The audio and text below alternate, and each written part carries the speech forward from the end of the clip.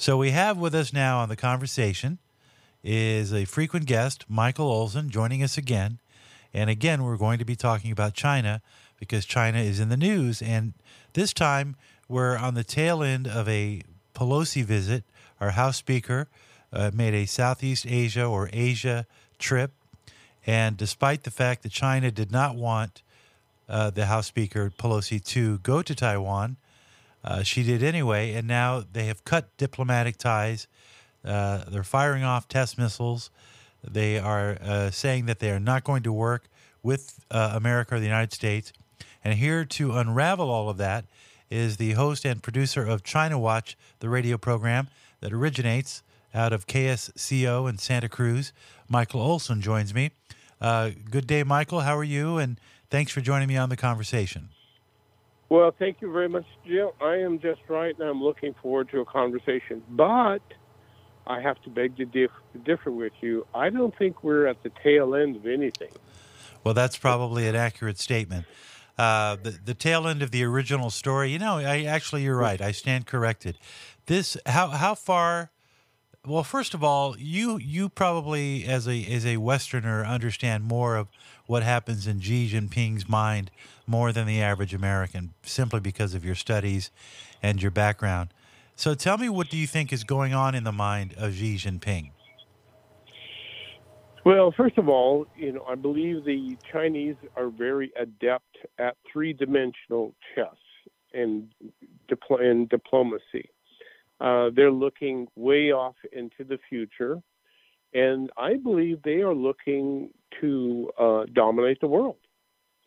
And they see the way of doing that. And so I think that's what's in Xi Jinping's mind. Now, as to the, temporary skirmishes in that long-term battle, I think Pelosi's one good example. Now, it's kind of a real interesting mishmash of things that are going on. First of all, why did Pelosi go to Taiwan now? That's an interesting question in itself. Because, I suppose the easy answer is that she was shoring up her alliances in Asia proper. In other words, it wasn't her only stop. But what is your speculation on that? Why did she go? Well, I think it's a very opportune time for her to show her bona fides for a potential run for the presidency of the United States. You're the first person I've heard who's actually said that besides myself. Huh. Well, it's a great opportunity for her to fly her personal flag in the face of the Chinese Communist Party. Oops. So what does a Nancy Pelosi say? I was not quite where you were on that notion. I had commented, boy, she looks pretty strong. And she's making Joe Biden look really weak. But I didn't go on to the next logical step, which was, wait a minute, maybe she's planning on running for president. And I just saw her moments ago. Yeah, go ahead. The really interesting thing is Joe Biden, because he received instructions in unequivocal terms, we believe, at least according to what's being reported in the Chinese media, to not allow Pelosi to go to Taiwan. That was his instructions from Xi Jinping. Yeah. And then Joe Biden came out and said, we don't recommend she go, but we can't keep her from going. And that was sort of the end of it. Do you think that, not that you have the ability to read Joe Biden's mind, but why do you think that he sort of backtracked on that and then came back and said, well, we think she should go? Did he? Well, I look at Joe Biden's behavior and I see somebody who is totally acquiescent to China, to the CCP, and has been for a long time. I think, the first time that he really revealed that was when a long time ago, he said, everybody talks about those Chinese as being some kind of threat. They're nice people. They're no threat to us. Remember that comment? A long time. It wasn't the exact words he used, but close enough. We're friends. We play basketball together. Yeah, exactly. Yeah. So he's been totally acquiescent to the Chinese, or for the most part. He does some a little bit of showmanship once in a while as being able to stand on his own 2 feet, but for the most part, he's been totally acquiescent to them. So when Xi Jinping told him no, and he went ahead and did not do no, let Pelosi go as if he had a choice in the matter, he went against Xi Jinping. Now the situation gets really interesting, don't you think? What do you think Xi Jinping is going to stand idly by and allow Joe Biden to get away with that? I don't think so. He's going to do whatever he can to change that. Let's talk for a moment about, I don't want to interrupt your train of thought, but at some point, let's also talk about how Pelosi's visit to Taiwan appeared to the Chinese people. You have insight into how the Chinese people perceive things. What do you think they thought of Xi flagrantly dismissing Xi? That put a chink in his armor? You mean of Biden dismissing Xi? No. In other words, how do you think the Chinese people view Nancy Pelosi and her decision to go to Taiwan? Do you think that they? I would suppose it would appear as though she gave him the big middle finger. Right. And so yeah. And so you've got Xi Jinping looking really bad. Yeah. Right now, I would say all he could do. He looks as though he's the little kid in the sandbox who's really mad, throwing sand all over the place. Yeah. And that's not. It's not a good. He has in fact lost faith in this situation to this point, and there's nothing worse for a Chinese leader than to lose faith in front of his constituency. That's pretty much everything. That's really culturally. That is everything. Everything is about honor. This is right. So, and I wonder secretly if there are people. There have to be people in China that despise Xi Jinping. Of course, they would never share that information with anyone. Yes, Jiang Zemin's faction probably do. And they're probably going, way to go, Nancy. We like her. That's the American spirit we love. Yeah, so they are there, and they're hiding very well right now. Because if they step out in the public and express that, they probably get their nose chopped off.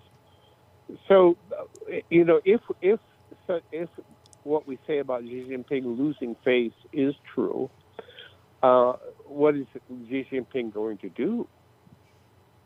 Now, I suspect he is going to make a move on Joe Biden.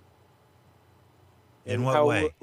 How so? Well, I think he will call in the elites he has captured here in the United States and have them get rid of Biden, which I think is pretty much how he defeated Trump in the presidential election. He called in all of his elites, the people who that the CCP has captured over the years with the money and the promises of money, and maybe even a honey trap or two, and they will turn on Joe Biden. Well, I wonder if one of those people will be Adam Schiff, because Adam is bought and paid for by the entire elitientia in Hollywood, and there's billions flowing in through that community. And I believe, in the same sense, not to get off track, but I think Adam Schiff was told, in not so many words, you better get Trump out of there. We can't stand him, or we're not going to get you reelected, buddy. Well, it wasn't just Adam Schiff. It was everybody went after Trump. Yeah. Right. Everybody in business, in academia, in Hollywood, and NBA. I mean, the whole The elite most circuit hated went man in after Trump. America. It's Yeah. unbelievable how much vitriol there is. And it's actually sad because it's tearing apart the fabric of the great United States. So, Well, that's the objective, don't you think? yeah, well, of course. So tell me again, you think cutting diplomatic ties, not that I thought we had much of a diplomatic tie anyway, but what does that mean to the person on the street in the United States? How does that impact us for them to cut You know, diplomatic ties? I think More fentanyl? finally there is a realization that China is not a friend, Yeah. but China is an enemy. Now, for decades, we all believed that China was a friend, and that we could do everything we could possibly could to help lift China up out of its somewhat primitive state. And if we could just lift it up and make it a modern country, it would love us, and we'd all live happily ever after. But I think that notion is rapidly being dispelled. And I think Mr. and Mrs. Person on the street is probably pretty cognizant of the fact that we have a substantial enemy in China now. And I think that is a huge difference, huge difference. What it means is we can expect more fentanyl coming through the border, more cybercrime. In other words, exactly right. If they weren't going full throttle on trying to destroy America, then we can expect that there's going to be more coming at us. Yeah. Yeah, so, but the difference now is that people know that we're in this fight. Yeah. Before, just maybe a few short years ago, we thought that China was our friend, and that we could make a lot of money and have a good time by having them do all of our dirty work. Yeah. What a great deal that was for us. Yeah, but not so much anymore. Yeah. I almost want to play devil's advocate with you, though, Michael. What if all of this is just show? Xi Jinping knows he's got Biden in his back pocket. He's just throwing his weight around. And this is just maybe a test to see, how far he could push the United States. And Nancy said, you know what, I'm calling your bluff. Again, cutting diplomatic ties. Look at the Trump timing did that. This is beautiful. Yeah. The timing on this is beautiful for Nancy Pelosi. I mean, yeah, she looks great. Biden looks terrible. Oh, awful. Xi Jinping looks terrible. Nancy Pelosi looks great. Now, speaking of Xi, they have elections coming up in China, which you've talked about. And so when are they? They're October, November? November. Around the same time. Okay. So do you expect that he will win? Odds are that he will win because he pretty much took out all of his opposition, threw him in jail or shot him or whatever, turned him into body part donors. So, and he's been doing that for the better part of 10 years. So there's not many left. Those that are left don't exactly like him, that's for sure, but they're pretty much taken out of power. So I suspect that he will win. We'll see. What do you make of Zelensky in Ukraine reaching out to Xi, wanting to talk to him? What do you make of that? Please help us against Russia. So here's what I think. I don't know, some acts of desperation. I see a strategic alliance between China and Russia. And I think that China needs the Ukraine to feed itself. China can't feed itself. And it you needs mentioned the Ukraine for food. Yeah, so they're going to do this anyway. And they're probably, and we should get to the Taiwan question, because in an alliance between Russia and China, China would have no reason not to take, in their opinion, they're not taking Taiwan. Taiwan was never not theirs to begin with. Well, that's the interesting point about Taiwan. It never did belong to China.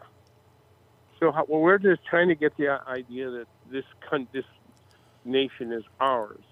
from up until 50 years ago, until the nationalist government of Chiang Kai-shek moved in. It belonged to Japan, and of course, Japan lost control of it by losing World War II. But it had been run by Japan for a long time, and then by Western countries for a long time before that.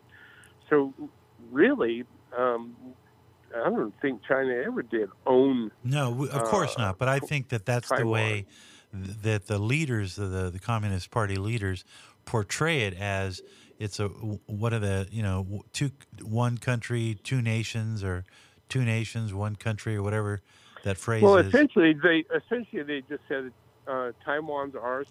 Get the hell out of there. Yeah.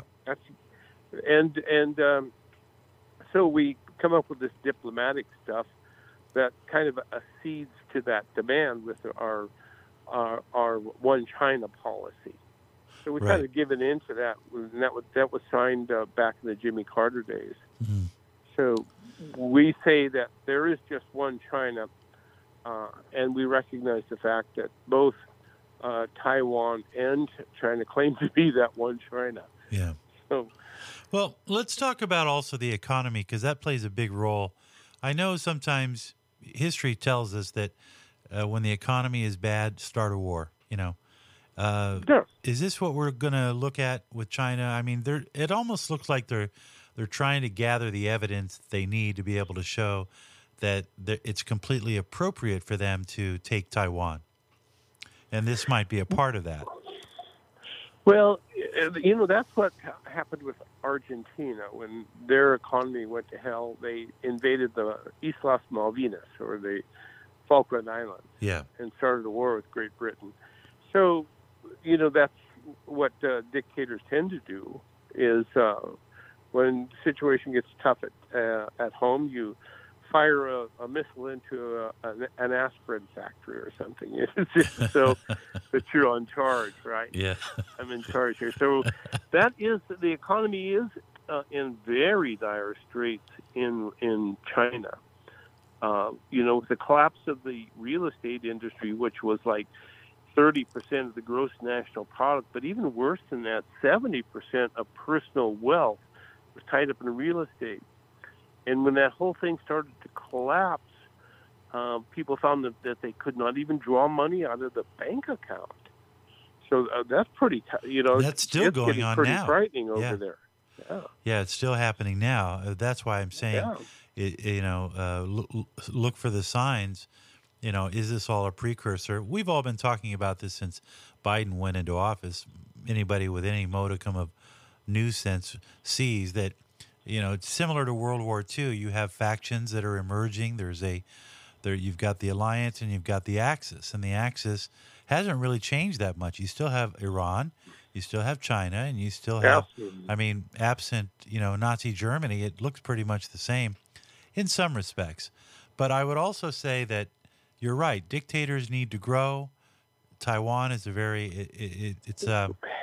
use the term Borg from the movie Star Trek, because to me, communism and the Chinese Communist Party are like the Borg. They don't invent anything. They assimilate what you have, and they take over you, and they take everything from you and kill you and turn you into them. And that's what they kind of want to do, I think, with Taiwan is here's this rich country, semiconductor headquarters of the world, peaceful, benevolent.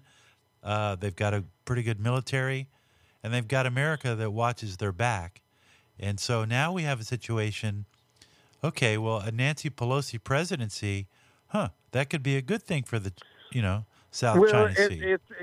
It might not be a Nancy Pelosi presidency, but I'll bet it isn't going to be a Joe Biden presidency. No, that ship sailed. I think Joe Biden crossed Xi Jinping. Yeah. Ooh, and so okay. I think he's in big trouble now. Yeah. What else is going on in China that we don't know about, that because you're more akin to knowing than we are? Well, here's a good one. Dr. Anthony Fauci and the National Institute of Health are still funding Chinese biological weapons research in China. Still. Still.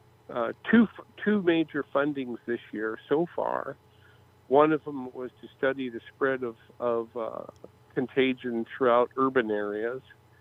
And what the heck was the other one? I don't remember it right Wasn't offhand. monkeypox, was it? But both of these are going to are universities that previously were called the People's Liberation Army university medical schools and stuff like that.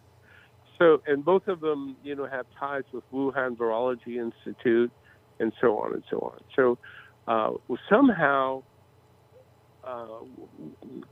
the taxpayers of the United States are still funding the gain-of-function research going on Unbelievable. in China. That's just so wrong.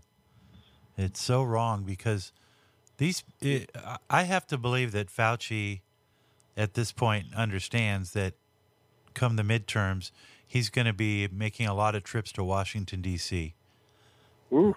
Well, Senator Rand Paul has promised to open up a Senate investigation into the origins of gain-and-function research. And that would put Fauci and the National Institutes of Health right on the firing line in a very major way. I don't know how they get away. Well, I don't know what the heck they're going to say because they'll obfuscate. They have Big Pharma. I think Big Pharma will step in and, just as, as it would be, if you want to go to my website or my podcast, which is, of course, also called The Conversation with Jim Watkins, we just posted up there an hour and 40 minutes of Peter McCullough, Corey, I forget his first name, Dr. Corey, Jeffrey Corey maybe, and then also Robert Malone, Dr. Malone. And they gave a real good dissertation of what's happening now. Now we're entering a post-vaccine stage, and now the Chinese Wuhan virus has gone into Act 3, which is vaccine injury. The number of people that are injured from vaccines are now outpacing the number of people who are dying from COVID. There's less than 200 on any given day now is the average number of people that are dying from COVID-related illness. So it's not even strictly COVID. And yet there are more emerging cases of death, permanent disability. People are starting to get the word. It's not coming out quickly, but thank God for alternate media because you have Rumble, you have Getter, you have Alt Truth, you have all these social media outlets that are not being censored by Facebook, not being censored by Twitter. The DOJ has not yet clamped down, and Jim, we talked about the elites that the CCP have captured, and among them, of course, are Facebook and Twitter and those giants of social media, and they captured them with the promise of the big market. Yeah. And so all of them are just fawning over that possibility and will do anything that the CCP asks of them. And incidentally, with respect to COVID, that China just shut down a city with a population of, I think it was 1.76 million people because they found one case of COVID. I heard they locked down Wuhan again, which is where all this started. I think it is Wuhan. Yeah. Are they ignorant? You told me before you think that they're doing this because this, again, is Xi Jinping reminding people who's boss in that country. Well, and if you look at the ownership structure of the Wuhan Virology Institute, and I say ownership, well, it's not really an ownership, it's control. Those who control Wuhan Virology Institute, at the top of that food chain, Jiang Zemin and his family. He's the former premier of China prior to Xi. Correct. Right. And he's the one who really, controls Shanghai and the commercial ports of eastern China. Mm-hmm. And he's the one who's the big threat to Xi Jinping. So, when they locked down Wuhan for one case of COVID, there you go. Got to be strange. That's got to have a negative impact on any. I mean, look, we're now all sort of the fog is clearing, and we've all realized that the lockdowns were completely ineffective and did more harm than good. But you would think that it would not. We saw the damage that it did to our economy. We're still recovering for it. Why do these smart people of Peking University, who are part of the CCP, realize that they're only doing harm to themselves when they lock down these communities for one case or one death? Don't they realize that they're really shooting themselves in the foot? Well, first of all, you have to. Xi Jinping is a great fan of Chairman Mao. And Chairman Mao was responsible for the deaths of somewhere between 45 and 80 million people. And he did that to gain control. And so when you look at the CCP, the only thing they really care about is control. And think of how paranoid they are. Sitting on a population of 1.5 billion people. What if all those people turn against them? Right. Think of how, my goodness, how many. Can you imagine how Xi Jinping sleeps at night? I don't know. Very well protected, I say. But yeah, but by who? Only the most loyal. I don't think the guards hang out for very long. I think they have high turnover over there at the Xi Jinping Palace. So it's going to be very interesting to see what happens to Joe Biden now. I suspect, and this is just we're watching people play three-dimensional chess here. And what do you think the next move by Xi Jinping is going to be? I think he's going to make a move on Joe Biden for double-crossing him. Well, and what would be the most effective way? Have his own senators and his own Congress people? I mean, nobody thinks he's going to run because everybody knows that he doesn't have the stamina for it at this point. The guy can barely show up for a scripted teleprompt session. I mean, and now he's 10 days into COVID? He had it, then it went away. Now he's had it again.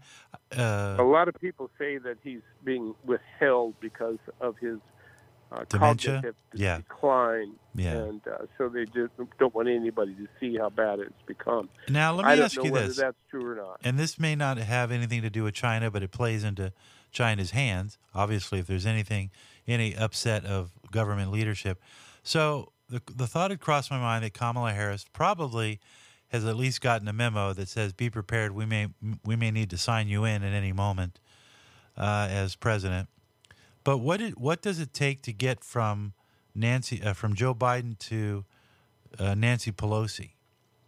And whose side is Kamala on? There you go. Well, who's number 3 in line? Nancy Pelosi, right. So, where now, are Kamala's allegiance? Who do you know that wants Kamala Harris to be president? Nobody, including Nancy Pelosi. So, But she could be by default. Let's say, and nobody would wish this upon the man, but let's say that, his oxygen levels drop and he becomes incapacitated. And he's just simply not fit for work, then you would have to temporarily sign in Kamala because you can't have a president who is incapacitated.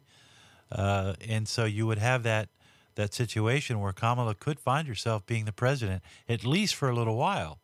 But she could potentially be the president from tomorrow until the end of the term. And by then, everybody will be so sick of her that, I don't know, maybe that's their plan. Maybe that's their plan, is to get Joe out, put Kamala in, she's in for a while, and the country just slides down a cliff like a mansion on a California highway. Well, with all overlooking due respect, the beach, Jim, with all due respect, I don't think it matters who's in the office of presidency right now, because whoever is in the office is not running things at all. No, or it's being run by people who have And very small yeah, brains. I suspect somebody has, an earbud in Joe Biden's ear, and they just tell him what to do. Hunter And there is, or Samantha Powers. there's a wonderful clip.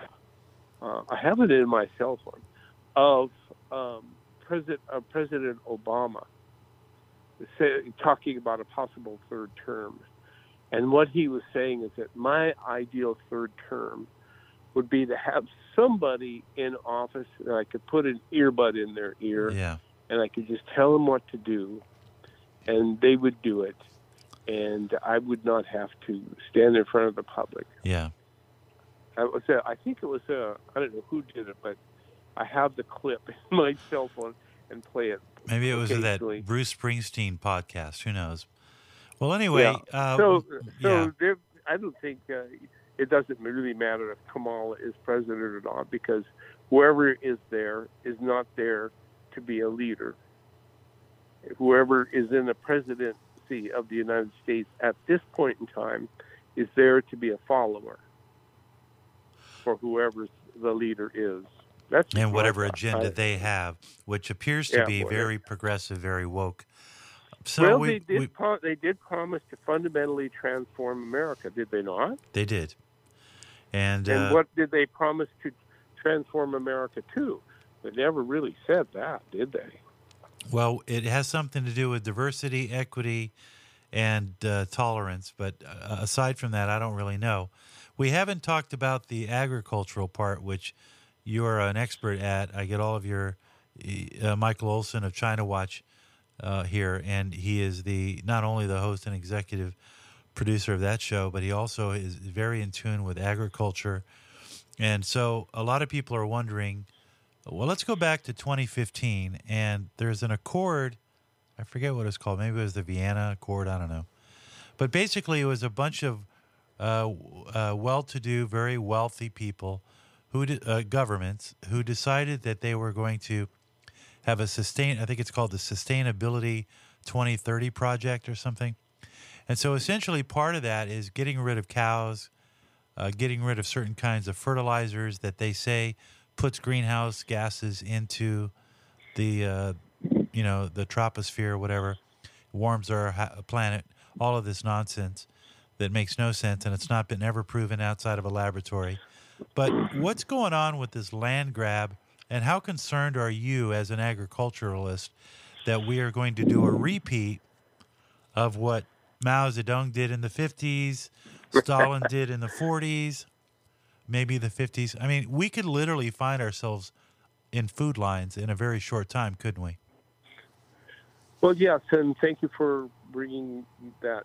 I have my radio show about food and agriculture is called The Food Chain, and I jokingly refer to it as What's Eating What Radio. Yeah. Now, you're absolutely right. What the effort to curtail agriculture is starting to look like to me is Chairman Mao's Smashing the Sparrows campaign. Right. In which, tens of millions of people eventually starved to death because Mao got it in his mind that he could save the world by killing all the sparrows of China. Silly as that might seem, I suggest people go do a search for Mao's Smashing the Sparrows campaign to see how crazy that looked. But everybody was forced to buy in on it, and they did. And they smashed all the sparrows of China, only to realize that the sparrows weren't eating the grain, they were eating the locusts. And with all the sparrows gone, the locusts came, and they ate all the food, and the people starved to death. Now, we think that all we have to do to save the world is to get rid of all hydrocarbon fuels and fertilizers, and we'll save the world. But actually what is going to happen is that it's going to make food so expensive to eat that we'll probably see a lot of hungry people running around the world. Two examples of how this is working. One is with diesel fuel.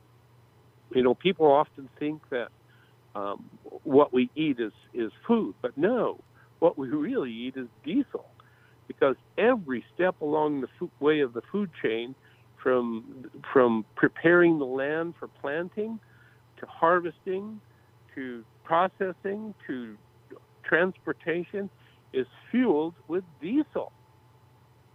And they have ratcheted the price of diesel up almost triple what it was when Trump was president, which means everything is going to cost much, much more. And see, right now we're eating last year's crops. This year's crops haven't been harvested. Oh, that's something I hadn't thought about. So all of the costs of this manifold increased price of diesel is just, working its way up the food chain to our dinner plate, and it's gonna hurt.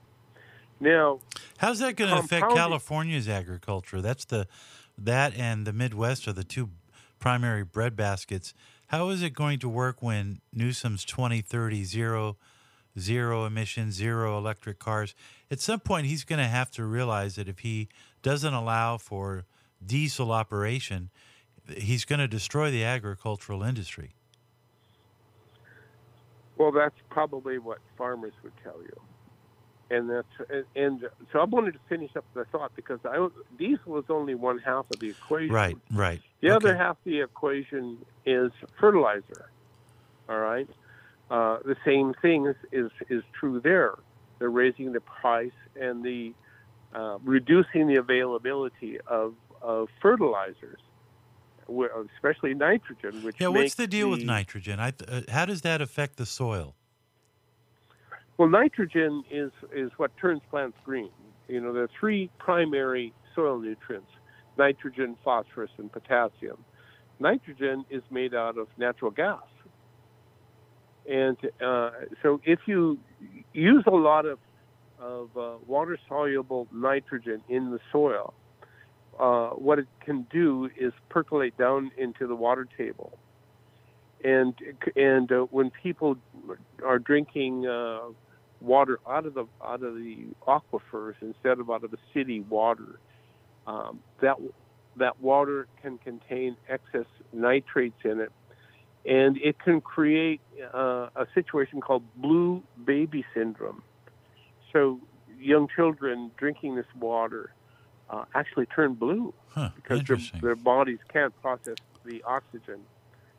So the overuse of nitrogen is a very dangerous stuff. But that's not just all they're working on. They're working on the nitrification of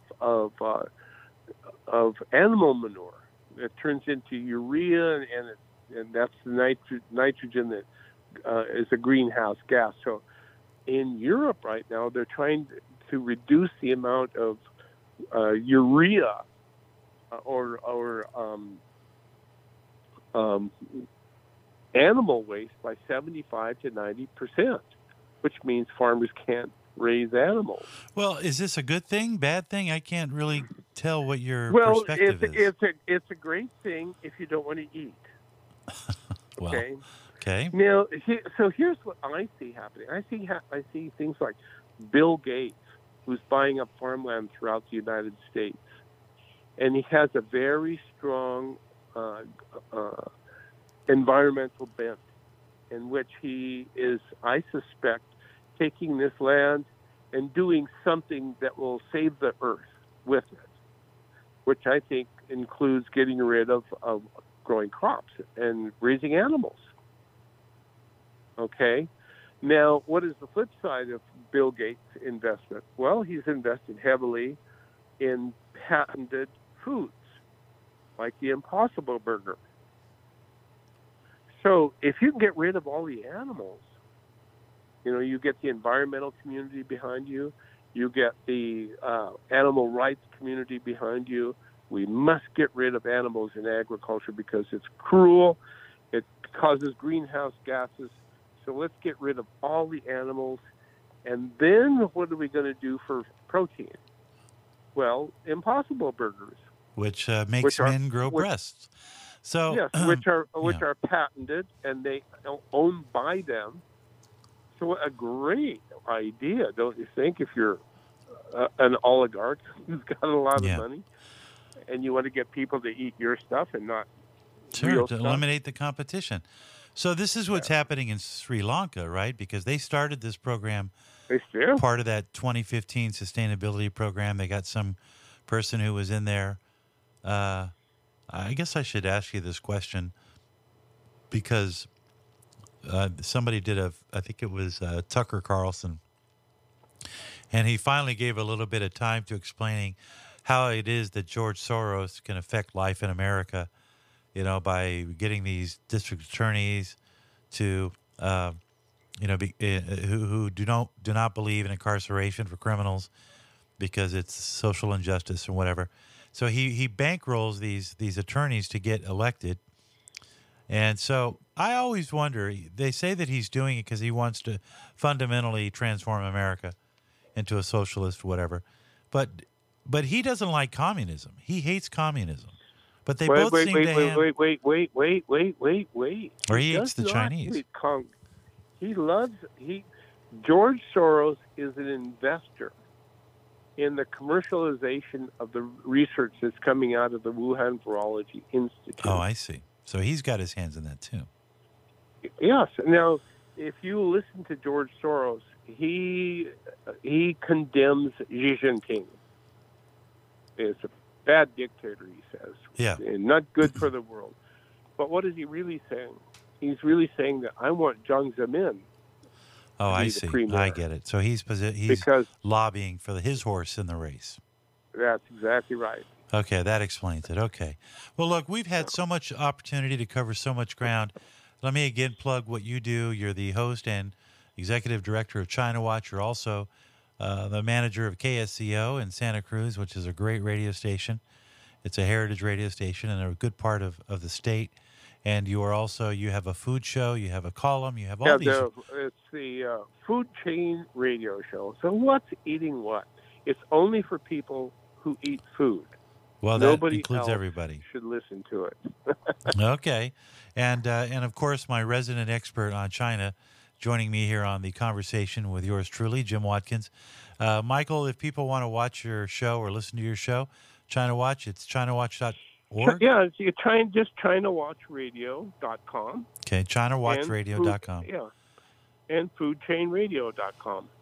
Well, it's always a pleasure, and I always learn so much listening to you, as I'm sure the audience does as well. So I look forward to having you on the next time. Hopefully we won't be under the conditions of World War III. So we'll keep our fingers crossed. All right? 谢谢你好，同志。 All right. Well, thank you very much, sir. Have a great day, and we'll talk to you again soon.